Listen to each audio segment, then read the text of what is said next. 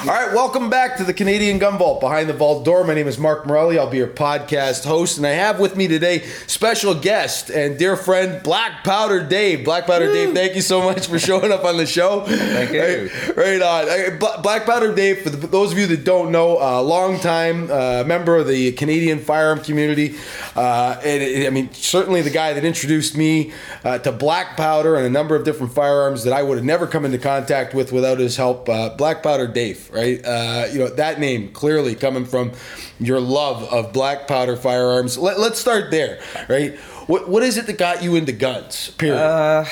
To be quite honest, when I was very young, around 18 maybe, a friend of mine, just him and his brother decided to go hunting, and I go over to his place, and there was some guns there, and picking them up and looking at them, and I don't want to say anything, but he told me, be careful, it's loaded. Yeah. At which point I was like, huh? Yeah. And I said, that doesn't seem right. Yeah. Anyway, he took it off me and parked it in the corner, and he turned into a cop later, so yeah, that doesn't surprise me at all. That doesn't surprise me at all. Well, you know what? Things were different. Things were different. I mean, I'm gonna start off by saying that Black Powder Dave, is it safe to say that you're over the age of 45? Well beyond. Okay, all right. So, we're talking about pre 80s now, right? We're talking into the 70s. Yeah. Yes. Okay. All right. So things 70.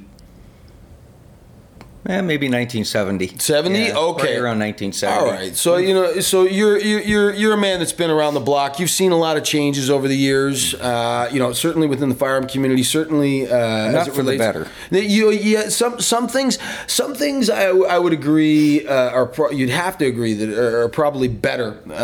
In terms of storage and safety now. I mean, the things that we did. Even me. I did some things back in the late 80s that I'm sure would cause a few people to frown at me today. We just didn't know any better back then. That was back when you could, drink and drive, and not wear seatbelts. And we did. And people did that. And it is as unacceptable as it is today, and as ridiculous as it sounds maybe to us today, just, maybe like smoking. People now have a better understanding of the dangers involved. And, as a result, we've got some better safety regulations. Yeah, a little bit of witch hunting going on. Some of them are getting a little bit over the top. Oh, yeah. As a rule, they're okay. Just like our gun licensing. Yep. I have no problem with. Yeah. And I think it does help to verify that people walking around with guns are actually safe people. Yep. No.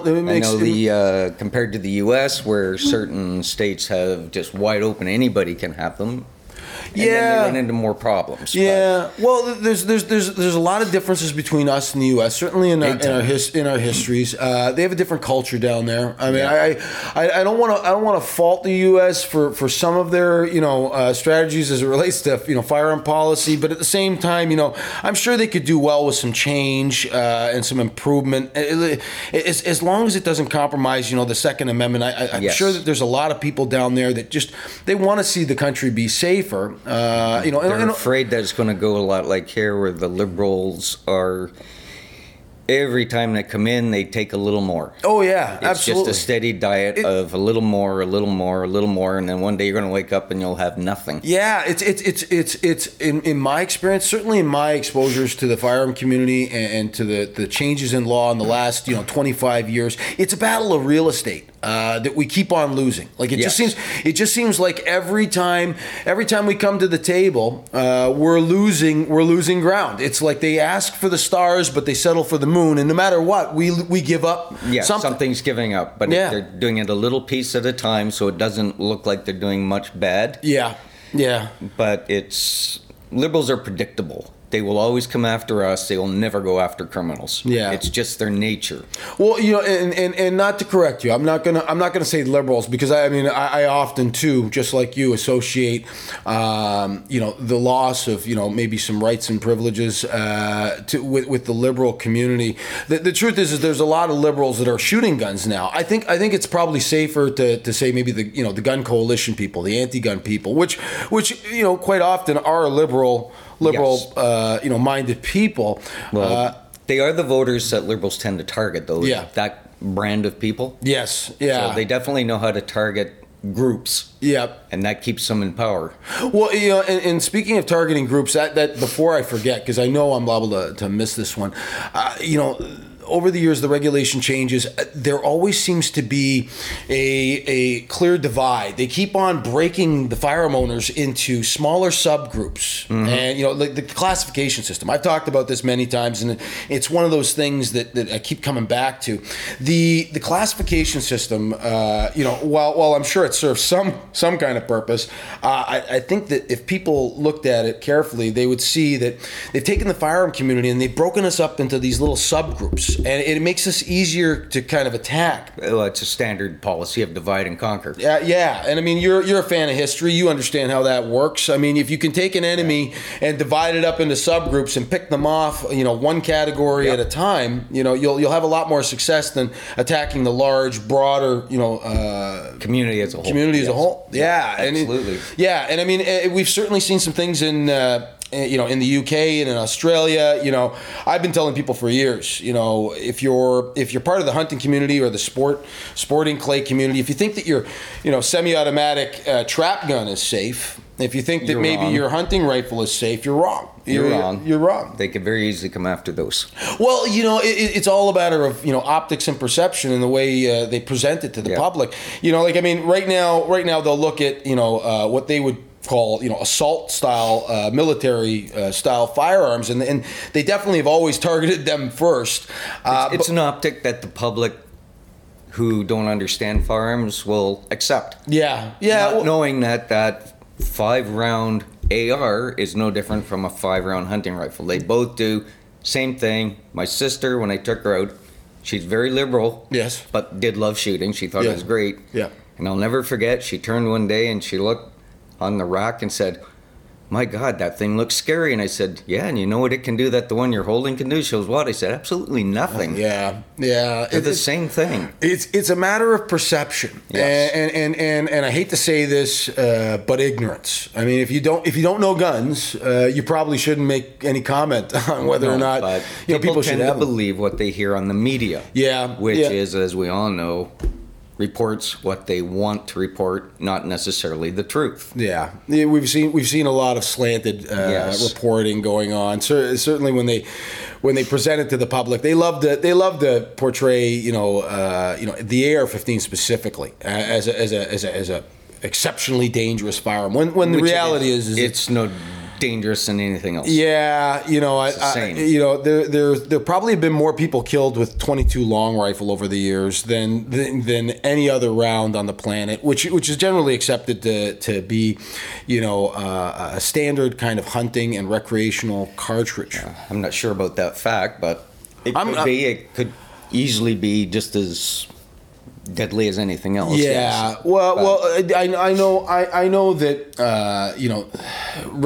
highly regulated firearms, like restricted firearms, like in Canada that's hand pistols. Firearms are used infrequently enough in crimes in Canada. Just in general, firearm crime or crime involving firearms is a much less frequent occurrence than it is in the U.S. And I think that's where a lot of the confusion lies, is people watch the media and they watch the news and they see that, that things are going on in the U.S.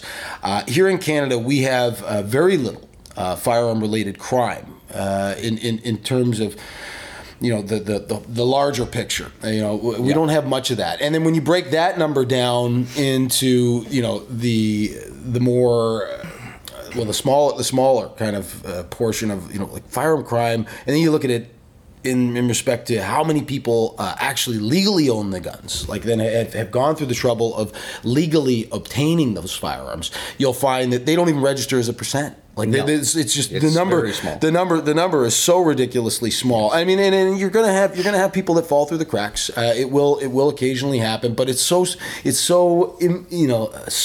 minute that it doesn't even register. And yet the government would have us believe that there's a gun problem in this country. Well, it's politics. It's politics. Yeah, it's something they can sell. Yeah, and I've always known that, and I said that even as a child. As a young man, I was 18 or 19 years old, and I realized then that the government would make a serious effort to pretend like they're doing something about gun-related crime when in fact they're not. They're not. They're attacking gun owners. These are not the people responsible. No, because it's a lot easier to attack us than to attack a criminal. Yeah. I mean, we've had mafia, we've had drugs and biker gangs and everything, and they're still here. They still exist. And they're against the law, but is that anything changed with them? No. There's still drugs are running rampant. Yeah, and you know what? I've heard the term quite often, low hanging fruit. I mean, that's where we kind of run into a bit of a problem as a firearm community. They changed the rules. We really don't have the ability to kind of stand up on a chair and scream and shout that this is absolutely ridiculous and lose our marbles. When in fact we probably should with the way we've been mistreated over the years.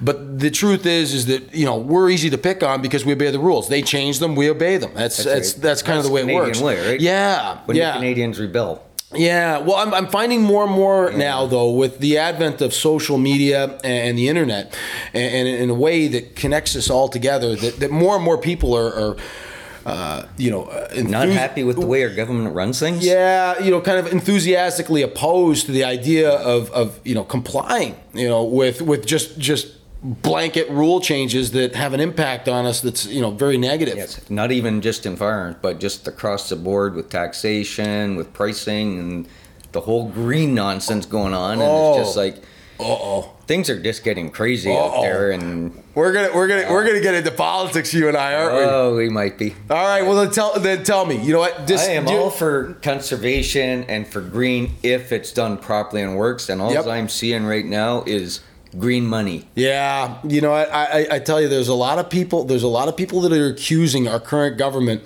of attempting to, and believe me, I've been criticized. Just the minute you open your mouth and you say anything that runs contrary to, maybe what the government is shoveling out there with their green policies, something brown and smelly. Yeah, hey, I too am for any improvement that has a positive impact on the environment, anything that helps us, take better care of our planet. But at the same time, I'm starting to really believe that the tinfoil hat theorists are right, that a lot of the policies that are being put forward, a lot of the initiatives that are being put forward really don't have anything to do with taking better care of our planet. They have to do with money. It's money. Yeah, you've seen what's across the street from me, that gigantic fan. You don't like the windmills, eh? I can't stand that noisy thing, and they are noisy. Yeah, you live pretty close to one. I mean, what are your experiences like with it? I mean, you can actually hear it? Oh yeah. Right? I mean, I just see them off in the distance spinning slowly. It depends on the wind and the speed it's going in the direction, but there are nights where I can actually hear it in my pillow at night when I'm sleeping. You can hear that motor just grinding. Really? Oh yeah. Okay. Now, you know what? I've often thought that I might like to live out in the country. Noise. Yeah. The noise from the fan blades that makes that loud whoosh. Yeah.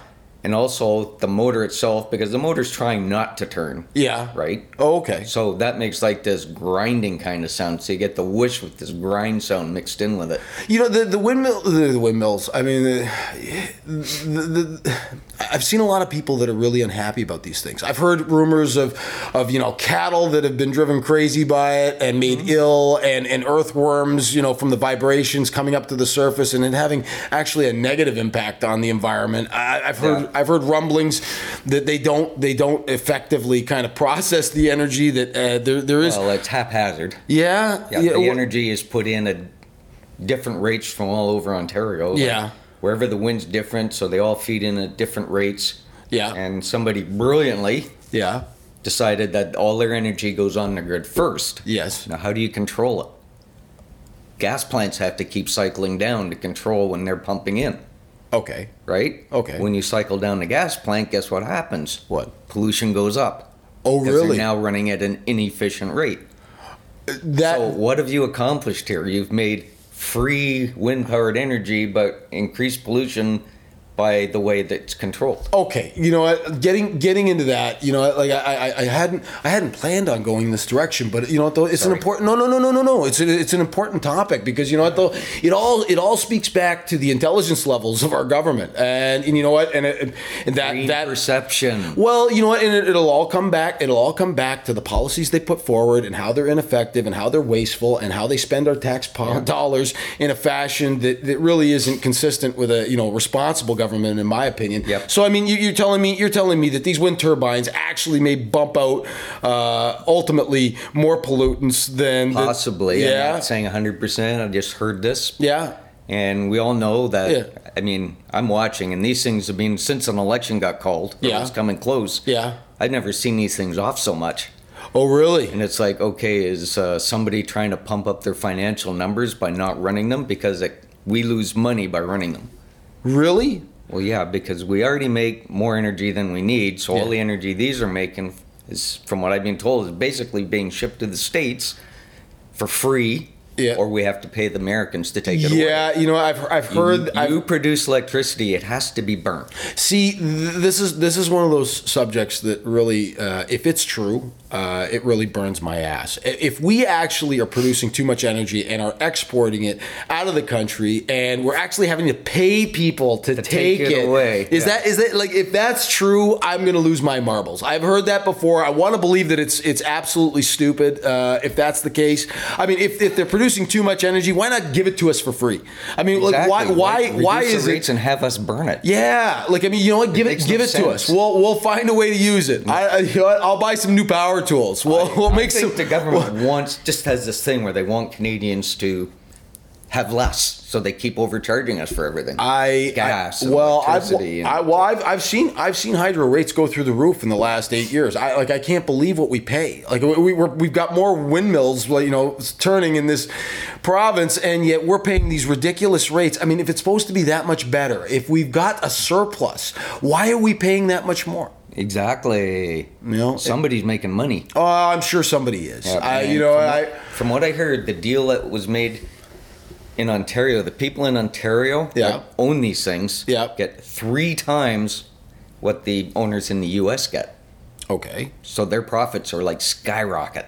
Yeah. Well, you know, I have a pretty limited understanding of the turbines and their use. I know that a lot of people have complained, about them going up in terms of, how they perform, and I mean right down to how they look. I mean, I don't have a problem with them, but if you told me though that it was going to keep me awake at night, I think I might want to take one down. But I can hear it. Yeah. And it is annoying, and it's like, I live in a green zone. I walk out and it said, like, that is the most ungreen thing out here. Yeah. Like, well, if you're going to build them, put them near the city. Yeah. The cities are the ones that are eating all the power, not us out here. Yeah. Like Toronto, Ottawa.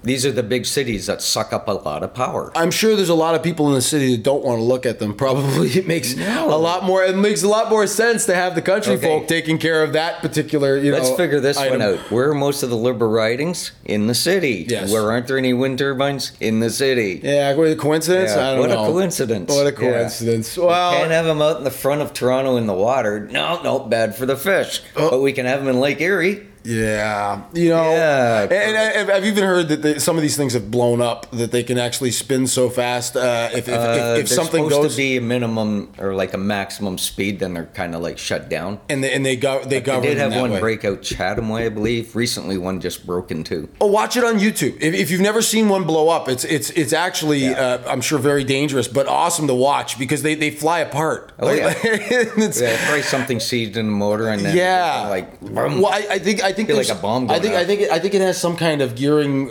within its mechanical inner workings that kind of slows them down so they don't spin up too fast. Yeah, I guess if that part breaks, you're into like a propeller on a bicycle when you're a kid. Oh, yeah. It's just gonna spin up so fast that eventually it starts throwing props, and next thing you know, you've got this giant tower coming down. Yeah, I don't think it would hit my house, but it probably wouldn't be that far away. Well, I know you're relatively close to it, but let's get back onto the subject of guns for a second. Now, I could talk to you about a lot of things, but I want to get back on the guns. Not that I'm opinionated. No, you know what? Hey, heaven forbid anybody accuse you of having a strong opinion, Black Powder Dave. So let's get back into guns for a second. I mean, you've seen a lot of change. You see this C-71 bill that they've tabled and they've got coming up. The proposals to the new legislation, having the RCMP have full reign and the ability to arbitrarily change classes of firearms. What do you think of that? Because scares me. Yeah, you've been around long enough to see a lot of things. What do you give me your opinion? This is my breakdown. Yeah. Trudeau and Ralph Goodale appoint a female RCMP commissioner. Okay. Goodale hands the RCMP full jurisdiction over what is and isn't. So basically, they're allowed to make the law on firearms. Yes. Goodale goes, I think I want to get rid of this off our streets. He goes to this commissioner that he appointed. Yes. And goes, get rid of this. And she goes to her lowers and says, find a way to get rid of this. And they go like, okay, I got to get my paycheck. Okay. Right? And that kind of scares me that the politicians could go through this appointee to do their bidding. Certainly, there's a lot of danger connected to, in my opinion, the government's going to stand back and go like, we didn't do it. The RCMP made this decision, not us. Yeah, it may not be true. Yeah, it is a little scary. The idea that potentially, this government could pass the buck and avoid, culpability for, blanket banning things. That would require, however, the RCMP to give in to demands of the government, which I've always worried. When you've got people that are in positions of power where they're appointing the individuals that will be heading the organizations that are going to be in control of making these decisions. When you talk about the government that also controls the budgets that allow these organizations to operate, there's always that danger. Yes, abuse of power. That there's going to be an abuse of power, and I'm not suggesting that the RCMP would. But at the same time, the danger exists. It certainly does. And anytime you put people in positions like this and give them this kind of power, there is the potential for abuse. And I hate to see that happen. The danger of anything in life is that human beings, by their very nature, are unfortunately very easily twisted by power. And money. Power and money. Power and money. It will take an honest person and turn them bad. Well, when you look at historically, though, the treatment that we've received from the RCMP, brass and the administration from the highest levels, there's always been. I mean, it makes sense. I was part of the law enforcement community. I can tell you right now that if I was in charge of, a policing organization, I would want to make sure that fewer guns were out there that would be perhaps in hands that shouldn't be confronting my officers. I hate the criminals, idea. Yes. Yeah, criminals. Yes. Yeah, so it might be an easy sell, to pitch that to the RCMP and say, look, less guns is better. And I mean, I always remember that sort of vein of thinking, being very pervasive in the law enforcement community, is less guns is better.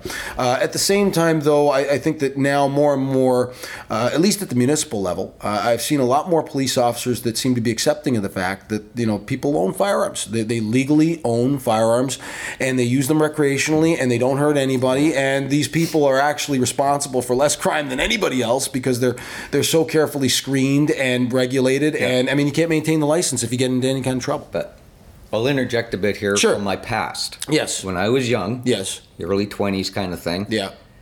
And I had the gun rack in the back of my El Camino. No way. Okay, we're driving around with this gun there. You got the Camino out. Yeah, I had the El Camino SS. Be driving around, we'd go duck hunting or whatever. We'd pull into, there weren't many back then, but a McDonald's. Yeah. And we'd have our belts on with our shotgun shell stuffed in it and our knife hanging out of it. And we'd go in and order our burger and fries because we were starving after a day of duck hunting. Yeah. Right? Nobody batted an eye. I go down to Yonge Street in Toronto. Yes. I bought a Swedish Youngman assault rifle for $59. Yeah.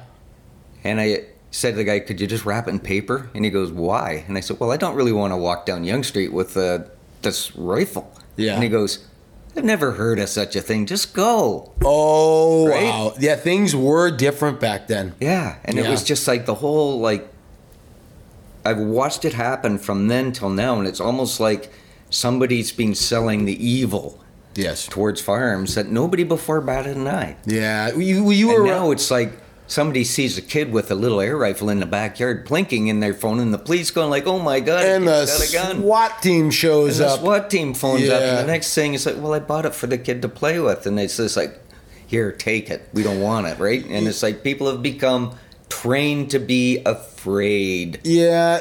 Well, no, this will bring me to one of my other points. I mean, you've seen the transition from just general acceptance of firearms being part of any kind of community activities. There was no fear. There was no fear back then. But I mean, do you remember? You're old enough to remember the times when you bring guns to school. And I hate to say it, but the new firearms community, it's almost like.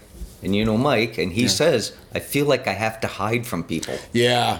And they said, like, it's just wrong that it's become like this. Like, that'd be like saying anybody who owns a Porsche has to hide it. Yeah. Okay. Because, like, it's bad. Yeah, I'm gonna fill in some of our audience members here. Dave here's made reference to a friend of ours, Mike.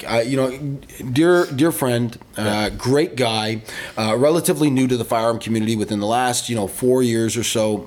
Mike's been introduced to firearm ownership, loves it, has embraced. He's really embraced the lifestyle and actually finds enjoyment in so many different activities and disciplines, and yet he shared the same thing with me. He said flat out, he says, why do I feel not embarrassed but afraid to share this with people? Why do I feel this shame? Because they're going to squeal on me. Yeah, and this fear that there's going to I feel like I have to hide. He said that to me too, and you know what? And I said, no, you don't. You don't have to hide it. You can be kind of careful in terms of your delivery, to with who you share it with, but at the same time, though, you shouldn't be ashamed of it. And that's something that I've been trying to combat with the Canadian Gun Vault. That's part of the reason why I created this, is I saw a need to thrust our activities into the public eye so that they could see us, enjoying firearms peacefully,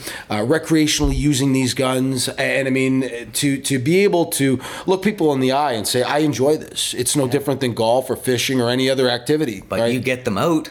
And what's the attitude change? Yeah, well, that's one of our primary mandates, is to get these people out and to have people. I love when I get people that say that they don't like guns out to shoot. I mean, I've offered. They try it, they go like, "This isn't the way I expected it to be." No, and even the diehards that are clinging to the fear that connected to firearm use will often admit that they love it, but they don't necessarily think that people should have access to these things. Yeah. I trust myself, but I don't trust other people. I've seen that happen on occasion. More often than not, though, I've managed to turn those people around with the help of the Canadian Gun Vault community, and watch them get their licenses. Nothing pleases me more than to take someone who's afraid of firearms and turn them into a diehard gun lover. I mean, you've seen some of the conversions yourself. To get them out there, to have somebody wander up to the line that's out with some friends, that's actually made the leap of faith. To actually attend a gun range and to have them kind of, put that grin on their face. Yeah. The grin. It's just that I love it. Yeah, making converts out of the misinformed is one of my favorite pastimes, and it's certainly. After you put that grin of just shooting, then I introduce them to the black powder. And watch that grin go even bigger. Yeah, and for the people out there that have never seen black powder doing his thing, dangerous as it can be at times. For the people out there, well, no, to be fair, you think that it's archaic technology that's over 100 and 150 years old, that it can't be unsafe. It's an actual explosive. Yeah, and black powder is an explosive, and quite honestly, it's not beginner territory, and it's one of the things that I love about you, because I mean, you're a seasoned shooter, and you would think that as you get older and more experienced, that you would be into more advanced type items. When in fact, I see, you got to see the smile on his face right now, folks. Yeah. It's awesome. As you go backwards in time, it gets more and more fun. It's actually more fun. Yeah, the stuff that's coming out today, I know the new generation, this is what they're seeing. Yes. But once you turn them into the old stuff, they start looking at it going like, hey, yeah, this stuff's pretty cool. Yeah, we will historical. Well, it's in addition to having historical significance, there's also a lot of fun connected to it. It slows everything right down. I mean, you know, if you're into shooting fast and you're into the latest greatest tactical hardware, that's fantastic and all. Yeah. But there's something really cool about loading a flintlock musket and watching that thing go up. I tell people, like, you can get behind the wheel of a 50 caliber bolt action rifle, and that's got a lot of stomp, and that's definitely an exciting item to use. But if you really want a test of nerve, right? Yeah, if you really want to know, how courageous, a person can be, get behind the wheel of a musket and have that pan flash 2 inches away from your nose, right? Before the gun goes off. For those of you out there that haven't tried black powder yet, when you load a musket, a flintlock musket, and you drop the hammer on that thing, you have occurring about 2 inches away from your nose, a flash in the pan that goes off first, right? And then a minor delay before there's this loud fire. Yeah, this loud low level thump and a boom that escapes the gun and this giant flash. Trying not to flinch. If there's anything on the planet that'll make you flinch, it's a flintlock rifle. Yeah, and and I've certainly seen you do it quite often, and without flinching one little bit. I do flinch sometimes. Well, as we get older, we start to develop a sense of mortality. I think it can be really unnerving. Make mistakes. Yeah, well, black powder isn't one of those activities that affords a lot of error. I've seen you load guns. I mean, you're incredibly safe for a guy that's gone from the 60s, shooting guns in the 60s and 70s till today. You've seen a lot of changes in the laws, and you've never struck me as anything but a completely safe guy on the line, and a lot of fun to hang out with. And I know you've got to get going soon because you're on your way up. I'm going to be late. Yeah, I'm going to make you late. But you know what? He'll wait. He'll wait. I wanted to grab you before you left town, and I wanted to definitely have a word with you. Thank you so much, Black Powder Dave, for appearing on the show. Right, great having you here, and I can't wait to get out on the line again with you soon. Hopefully that won't be too long one of these days. You know what? I promise. We'll get up to Galt and drag me in there. Right? You know what? Galt is on the horizon for you, buddy. It's been too long since we've gotten out and pulled the trigger and smelt the powder, so I'm really looking forward to getting you out there. All right. It'll be fun. All right. Well, thanks for having me. Excellent. Thanks for being here. Well, we hope you've enjoyed this week's podcast. Don't forget to be safe out there this long weekend, folks. And as always, Canada, shoot straight, stay safe.